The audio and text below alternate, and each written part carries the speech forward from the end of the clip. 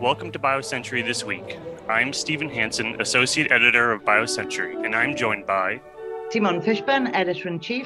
Selena Koch, Executive Editor. Steve Uston, Washington Editor. In this week's podcast, the biopharma world last week was dominated by FDA's controversial decision to approve Biogen's Alzheimer's drug aducanumab. The BioCentury team spoke to dozens of stakeholders about a host of ramifications for the decision, from the impact on public trust in FDA, a potential boon for investors in neurodegeneration, to how it may alter the development strategies of other companies working in the space going forward. Steve, I know you've got a lot on your mind thinking about the fallout for this decision. So where would you like to start?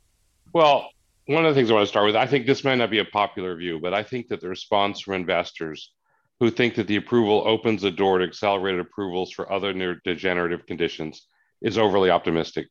CDER Director Patrizia Cavazzoni portrayed the approval as opening the door to accelerated approvals of other neurotreatments. Scott Gottlieb told me that he was talking about this in 2018, but this wasn't a carefully considered decision to base approval on a well-validated surrogate marker. It looks more like FDA was determined to approve aducanumab come hell or high water.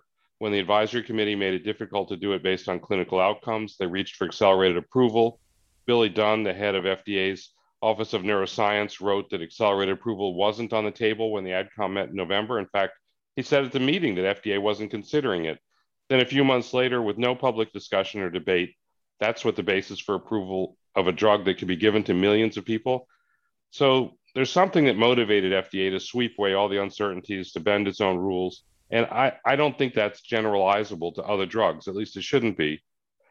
Maybe there is going to be a path forward for accelerated approval of other neurodegenerative disorders, but I don't think that this is actually the turning point that FDA officials are trying to portray it as. I think it's almost a smokescreen to try to distract attention from the extraordinary nature of this decision. Steve, one thing that's interesting in a way is that the reality may actually not be that important in as much as the investors will invest in what they believe in. So if FDA has made these statements and investors think that there is a path to accelerated approval, there's a certain window in which that might bear out. We've actually already seen in the last few years before this, more and more investment going into neurodegeneration. So they are quite optimistic that this will happen. I'll tell you a couple of things I heard.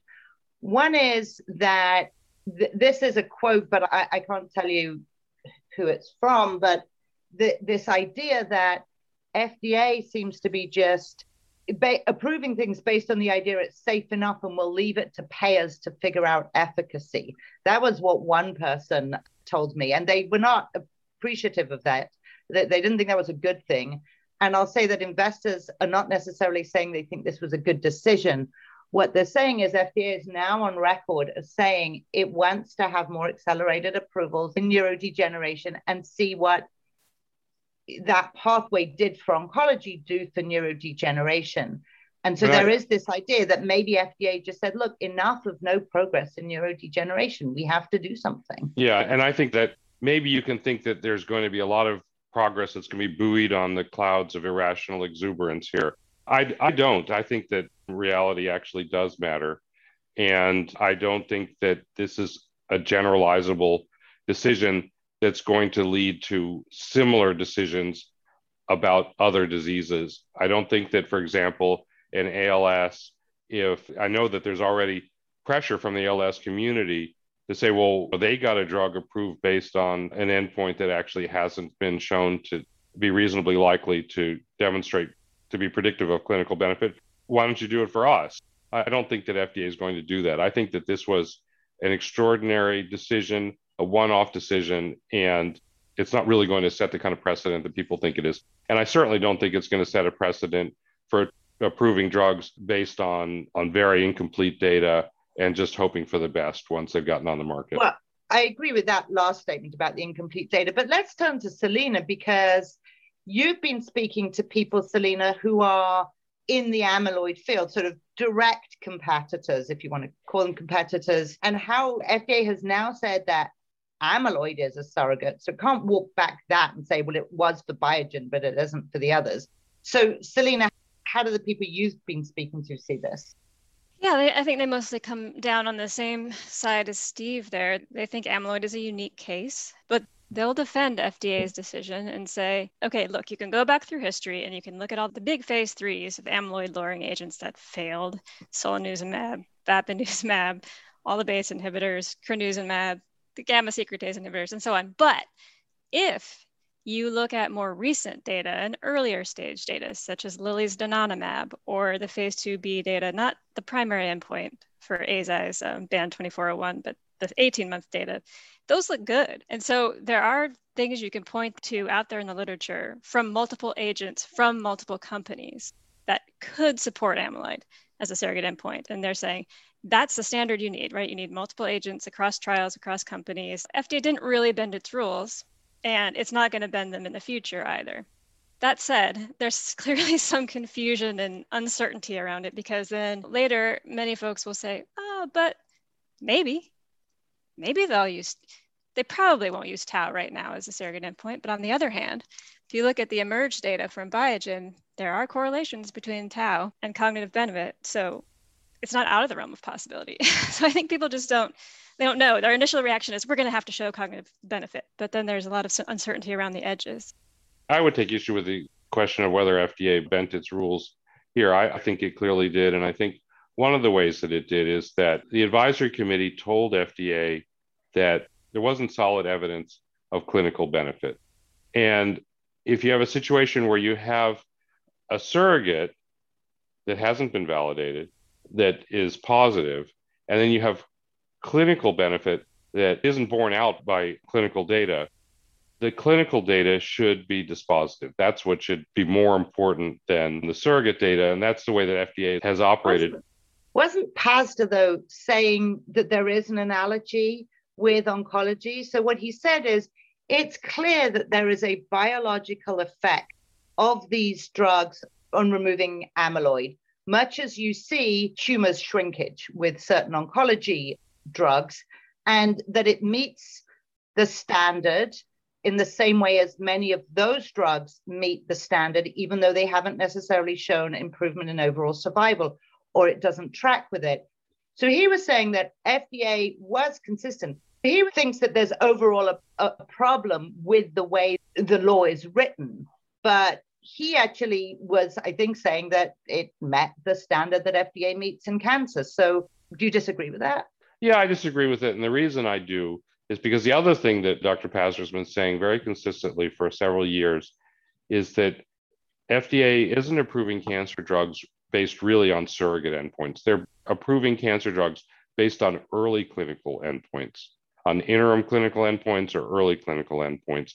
Shrinking a tumor, that's something that is meaningful to a patient in itself. And then there's an argument about whether or not that's going to actually lead to overall survival. Eliminating amyloid plaque isn't meaningful to patients. The only way it would be meaningful is if it predicts clinical benefit, if it actually predicts a change in the disease. And FDA and Biogen haven't pointed to solid data demonstrating that is actually the case. They hope it's the case, they believe it's the case, but they haven't shown it. So there's a fundamental difference, I think, between using response rates in cancer or progression-free survival in cancer and what something which really is intended to be a surrogate. It's not an interim clinical endpoint. I actually want to emphasize something both for myself and for the people I've spoken to. Selena may speak differently, and Stephen, you spoke to Roche and Lilly, and I expect they didn't say anything about this decision. Most of the people I've spoken to don't think it was a great decision, don't think the science is there to back it up, don't think the FDA did something that is good for Alzheimer's disease patients with this decision. Their optimistic view is more in terms of what it means for the future. And as we've talked about, that they're either right or they're wrong, whether maybe FDA paints itself in a corner or not. But I think across the industry, there's still a fair amount of shock about this and then about the pricing. So Stephen, Lilly and Roche, it looks like from your story, they're like, we're just business as usual. Yeah, and I wanted to bring this up to address one of Steve's earlier comments around the potential for this to just open up the floodgates for companies chasing the surrogate endpoint. And at least For these late stage assets, that's not really going to be the case because there's still an incentive for them to get a clinical benefit endpoint, to be able to show a clinical benefit. Because if you think about it now, if you have Aduhelm on the market, but it has a label with amyloid lowering, but no label showing clinical benefit. If you're able to actually show that in these clinical trials for gantenerumab or donanemab, you would think that you would have a clear commercial advantage, right? Being able to have a label that can claim clinical benefits, both with payers and with physicians. So there's still a clear incentive for them to continue with their trials as they are and to try and pursue that primary endpoint of showing clinical benefit, but with, I guess, maybe the knowledge of knowing that, if we're able to reproduce some of the amyloid lowering data that we've shown in previous trials and our clinical data isn't crystal clear, showing a very clear benefit, there still might be an opportunity for them, albeit maybe on the same par as aducanumab have. I think at least as of right now, there's still plenty of reason for these companies to still chase that clinical route and not just fall back on an accelerated approval pathway as being the best way forward. I would certainly hope that they do. And I think that we're not going to get out of this morass until somebody's shown actual clinical benefit and what the scale of the clinical benefit is. The other thing I think that's going to be really interesting and important is to see what regulators in other countries do with the same data set. If I had to guess, I would guess that they'll reject it. And I think one person I asked said, what do you think the chances of this getting approved in Europe and elsewhere are? The answer was zilch.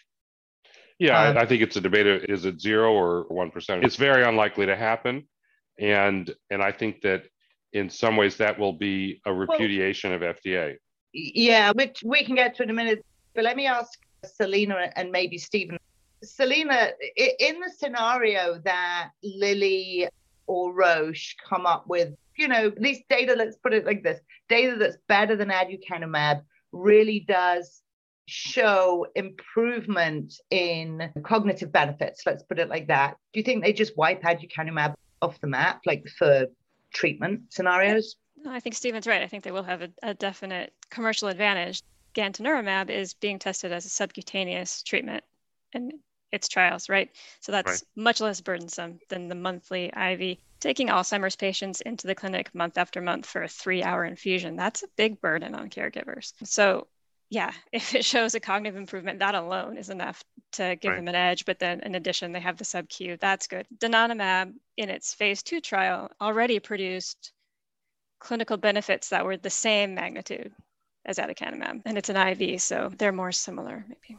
I would agree. I would think if price and the side effect profile all being equal there, if you get a clinical benefit, I don't see why a physician or from the payer perspective, why a payer would not give preferential treatment to something that's actually shown a clinical benefit over aducanumab. Well, I think there are going to be two things. One is that the U.S. market for pharmaceuticals has got a lot of perverse incentives in it. It's got a lot of ways that companies can persuade physicians and patients to do things that may not be in their best interests, but are in the best interests of the companies. And there are other tools that companies can use to move market share in their direction. The other thing I would question is if the companies that have biomarker-based Alzheimer's treatments that show very modest benefits aren't in some ways shooting themselves in the foot commercially, because they will have defined a smaller population than what's on the aducanumab label, and they will also have defined a modest benefit. With aducanumab, it's all comers, and since the benefit isn't defined, anybody can imagine it to be whatever they want. So you're saying that you actually think that those advantages will keep in competition, even if the other drugs actually show a better cognitive benefit in the clinical trials? I'm saying I wouldn't rule it out. Well, maybe what Biogen keeps then are the more advanced patients, like the ones that weren't part of its trial population, but somehow ended up on its label. Whereas all of the other amyloid agents, they're going after a similar population as was in Biogen's trials, this early stage MCI type biomarker defined population. Maybe they end up getting those patients and Biogen takes advantage of the wider label to get the rest.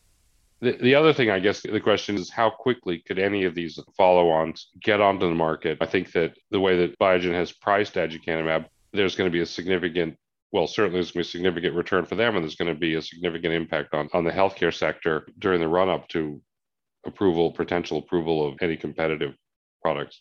Selena, what's the timeline for when we could see readouts for next any year? Of the competitors? It's coming next year for gantenerumab, and then donanemab, I think, is it the year after, Selena, I believe? Yeah, 2020. But if you just look at how much Lilly's market cap moved just on the Biogen approval, it was what, 23 billion, 20 something billion? Lilly and Roche, they're going to move as quick as they can, right? If they get anything positive. Yeah, so Roche is guided to NME submission next year.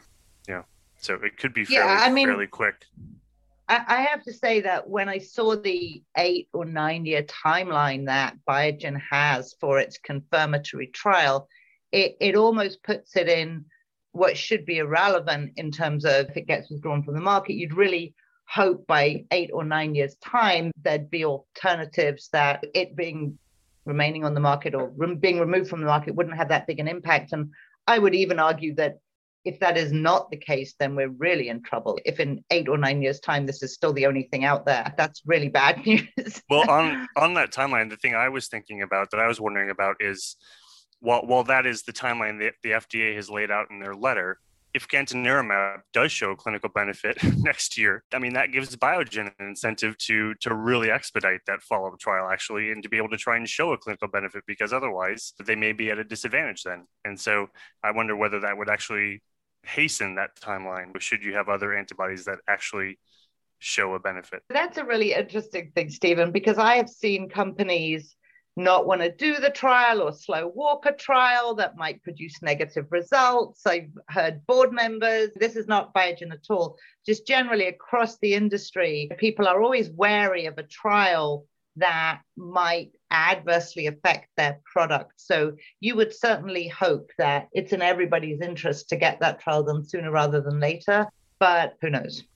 Well, I think that's probably all the time we have for aducanumab this week. Who knows? I'm sure it'll be a continuing theme for us going forward here, given all of the different areas of interest. Finally, we have this week's Deal in Focus, where today GSK and iTeos Therapeutics announced one of the largest ever deals in immuno-oncology to co-develop iTeos' anti-TIGIT antibody. BioCentury's Lauren Martz has the analysis up already on the deal, in which GSK paid a staggering $625 million upfront, plus up to $1.5 billion in development and commercial milestones, while iTeos retains 50% of U.S. profits and tiered royalties on ex-U.S. sales. There's very little data available yet for the phase 1 antibody, and none in combination with a PD-1 or PD-L1 inhibitor, which Lauren notes reflects the high value that industry is placing on new checkpoint inhibitors showing rare signs of promise. That's all the time we have for today. Coming soon on biocentury.com from Steve Usden is a discussion with Acting FDA Commissioner Janet Woodcock. All of BioCentury's podcasts are available on Spotify, Stitcher, Apple, and Google. Kendall Square Orchestra provides the music for our podcasts. The group connects science and technology professionals and other members of the greater Boston community to collaborate, innovate, and inspire through music while supporting causes related to healthcare and education.